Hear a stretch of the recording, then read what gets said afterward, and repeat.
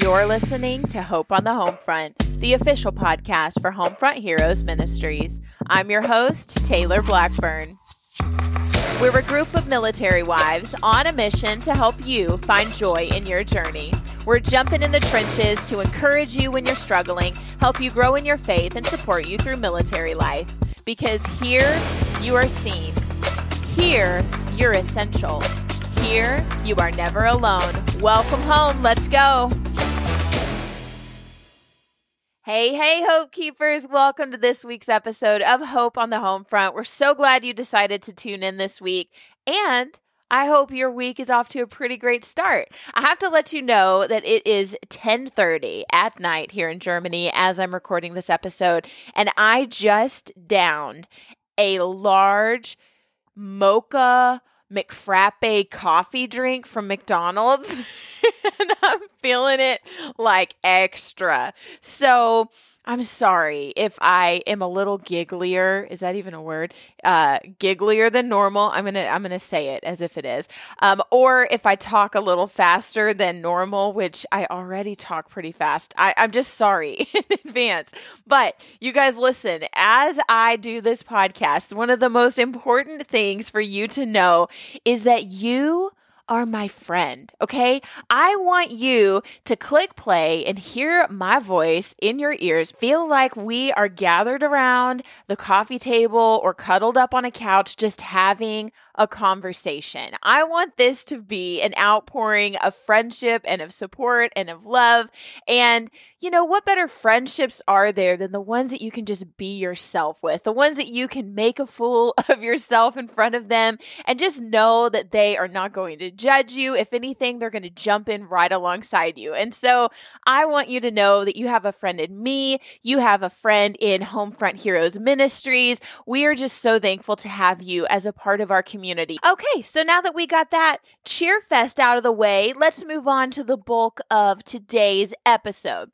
Have you ever had to go onto a military installation, be it a post or a base, I don't know what you call it in your branch of service, but have you ever had to go on post, that's what I'm going to call it since that's what I call mine, and been really scared or nervous or stressed out? Like, I don't know what it is about me pulling up to a gate and having these big, huge, scary looking guards walk out, and I just am so like, I'm that person that starts thinking, oh, do I have anything in my car that's going to get me arrested? My brain automatically goes to that TikTok song that's like, don't be suspicious, huh?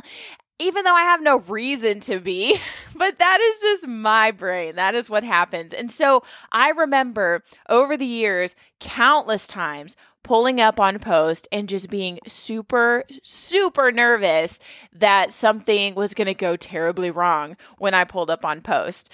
I also have several fun stories I'll share with you throughout this episode of little mishaps on post. And I want you to be able to learn from my mistakes. Okay. If we can help it, let's not make you have to learn the hard way. You just listen and learn from me and my ridiculous stories, and don't feel like you have to go out and figure it all out the hard way, all on your own. Okay, does that sound good? So starting off, let's just begin with proper etiquette when it comes to pulling up to the gates at a military installation, because I feel like that's always some of the most stressful part. So number one thing you need to know is that if you do not have a military ID or a visitor's pass, you will not be authorized on post. They're non-negotiable sticklers about that. So make sure you have your military ID. Make sure that it's current. Make sure that it is actually with you and you didn't accidentally leave it at your house. Make sure you have that. And if you don't have one yet, that's okay. You can go onto the visitor center and obtain a military pass, and that's going to give you authorization. You'll have to do like a different background check, provide some forms of ID. There is a process to getting that, but you can get this guest pass, which will allow you on post for you to do what you need to do or go and get your official military ID. So make sure you have that. One of the other things that is super important to remember, because sometimes you might have run-ins with the guards just because they will express to you, hey, you need to do this, or hey, you shouldn't do that. One of the biggest things is don't be on your phone, okay? Don't be on your phone texting and driving. We shouldn't be doing that anyways, but don't actually be holding your phone up to your ear on the phone while you're trying to deal with them and hand them your ID and talk to them and stuff. It's just kind of disrespectful. They don't like it. They ask you to not be on your phone. So make sure your phone's pulled away. Put away. Oh, see, that's the coffee talking. Make sure it's put away.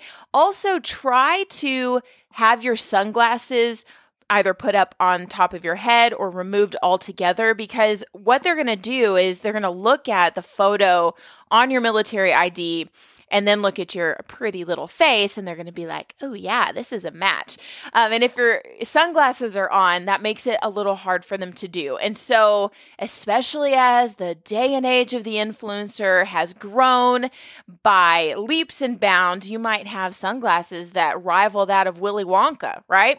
So just take those sunglasses off and save yourself the potential trouble of having them ask you to remove it, because that can sometimes be a little embarrassing, and then you might get a little flustered.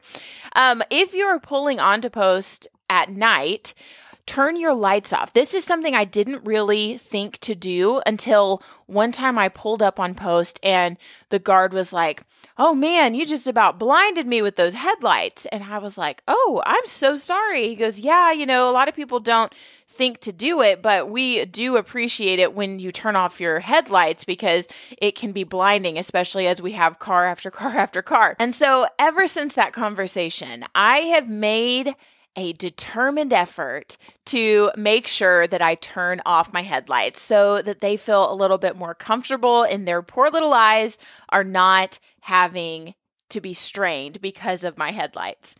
Now, if you are traveling onto post with a passenger, they are going to need either a military ID or that guest pass that we talked about earlier. Another thing that you might encounter at the gate is something called a random inspection. Now, this is exactly what it sounds like. This is where they will ask you to pull to the side for them to do a random search of their vehicle.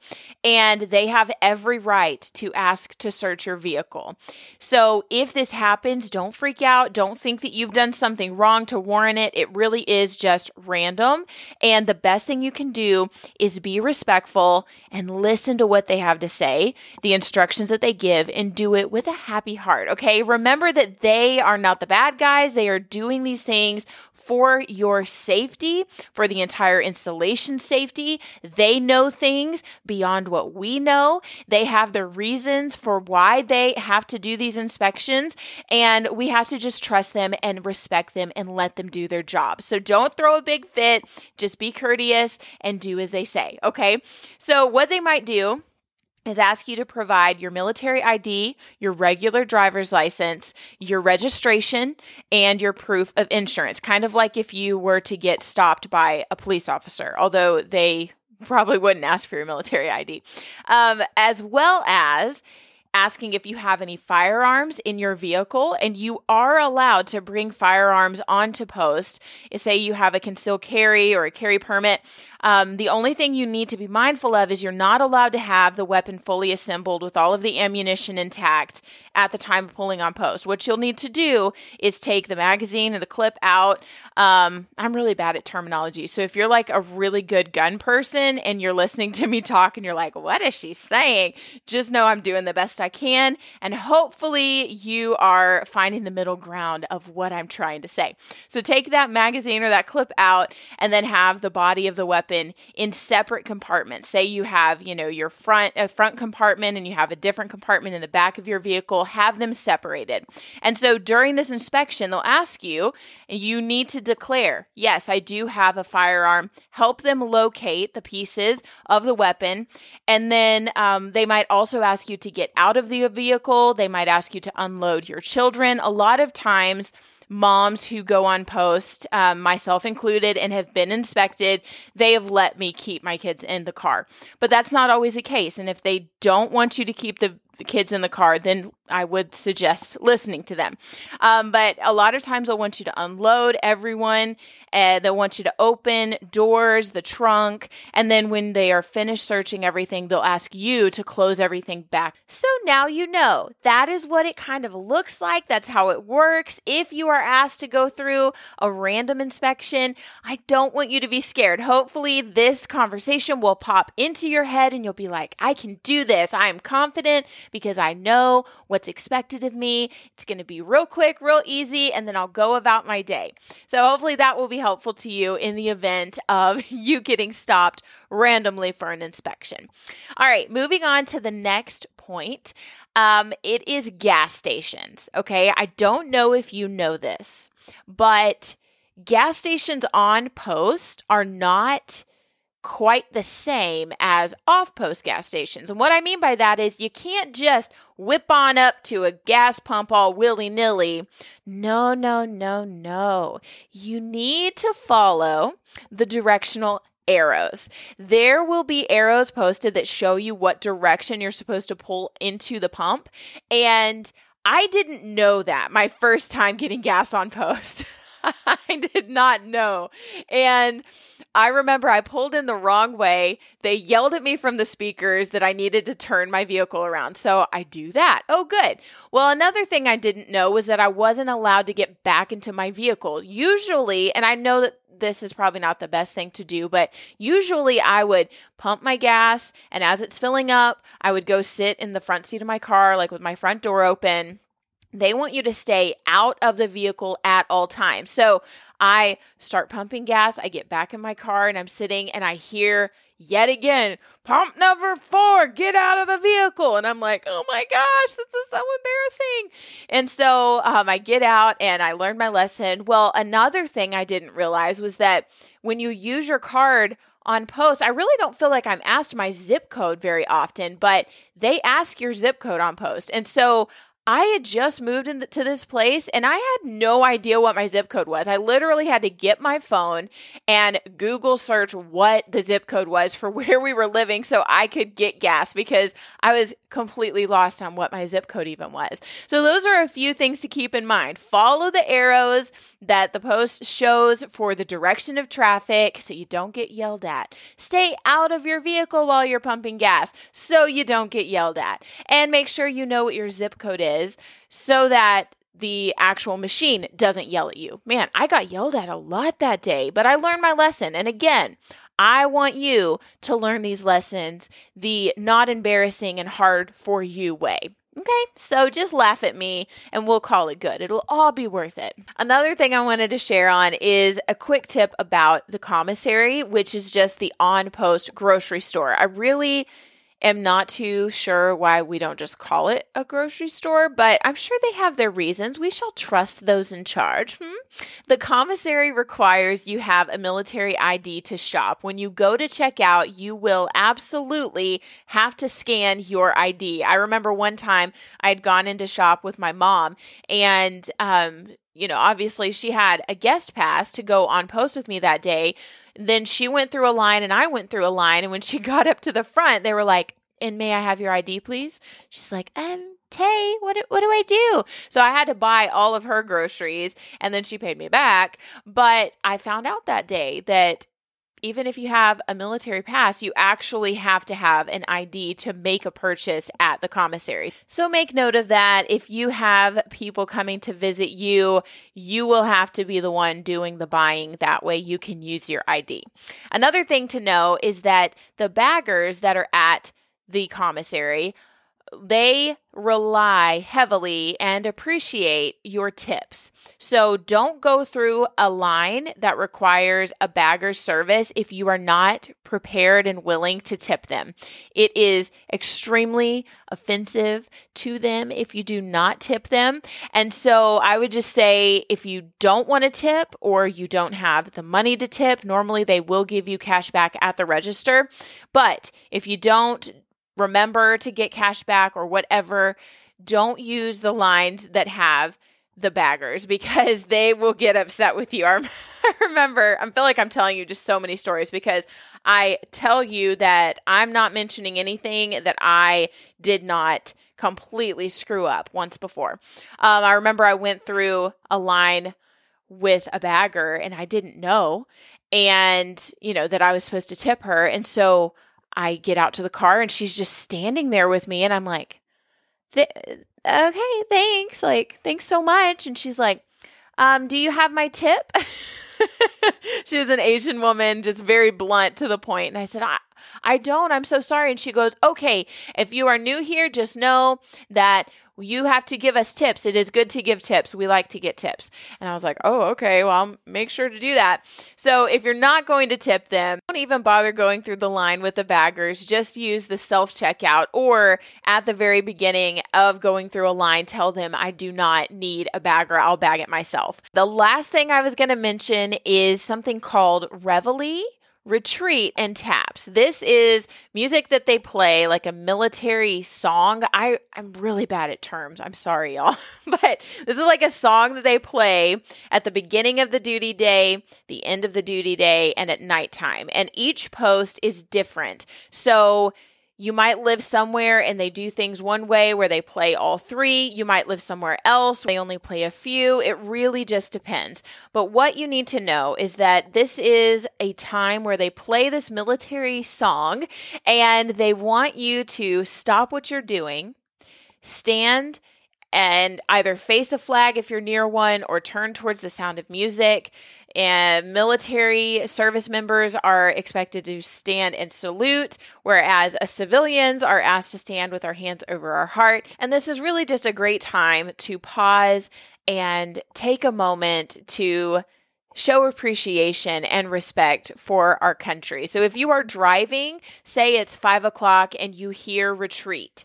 Well, what you are expected to do is pull over to the side of the road and wait for it to stop. So if you notice, hey, it's 5 o'clock, I know that my post is going to be playing retreat. I'm going to stop and wait until, like 5:02. It's probably as long as it'll take. But this is just a good way for us to show respect on post. Everyone is kind of, I don't know, like I remember living at Fort Rucker and my daughter, who was only 3 at the time, every day, like we'd be outside playing and it would be 5 o'clock and she'd hear retreat happening and she'd say, Mommy, stop, hands over your heart. And we'd stop and we'd face the music and we'd put our hands over our hearts and we'd look down the street and like all the kids that were playing in the road and were, well, that sounds dangerous, with their parents, supervised, or riding bikes or skateboards or scooters or whatever, everyone just stopped. And it was just this amazing moment where you felt so unified and connected with one another. And like, you're here and you're so thankful for your freedom and that you get to serve in this capacity. I don't know. It was beautiful. So my husband told me that each time you PCS to a new duty station, typically your sponsor, the person who's kind of helped you navigate life getting to your new location, they or your incoming unit will give you something called a blue book. And it's like a rundown on all of the different services and the way things work at this specific location. So I would just say read through that because it's always very helpful to know, oh, this is how they do things here because it's always different. I know at Rucker, we used to pull up on post and the guard would say above the best and you'd repeat it back. You all have these fun little things that are different based on where you go and kind of the sense of community there. So embrace it. Don't fear it. Don't be nervous because you deserve to be on that military installation just as much as the person standing next to you. And spoiler alert, they too have probably done something that they are embarrassed by as well.